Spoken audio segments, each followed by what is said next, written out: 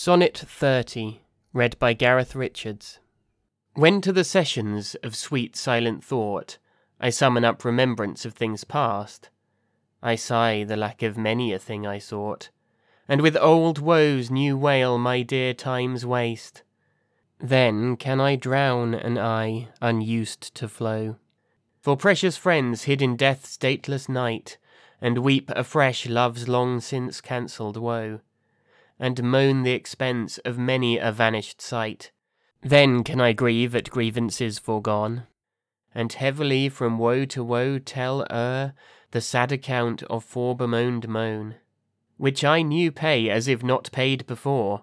But if the while I think on thee, dear friend, all losses are restored, and sorrows end.